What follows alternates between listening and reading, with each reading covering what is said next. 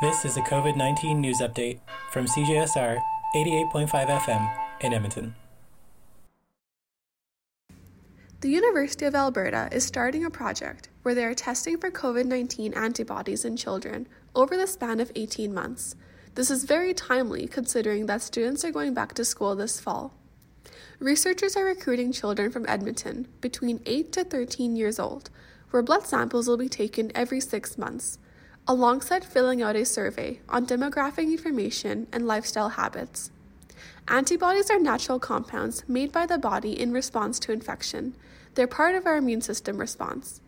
Dr. Piyush Mandane, the leading researcher on this study, aims to understand how many children have been exposed to the virus, what their antibody levels look like, and how long they last.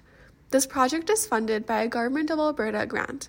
For more information, check out the University of Alberta News or Edmonton Journal. For CJSR, I'm Simran Farwani.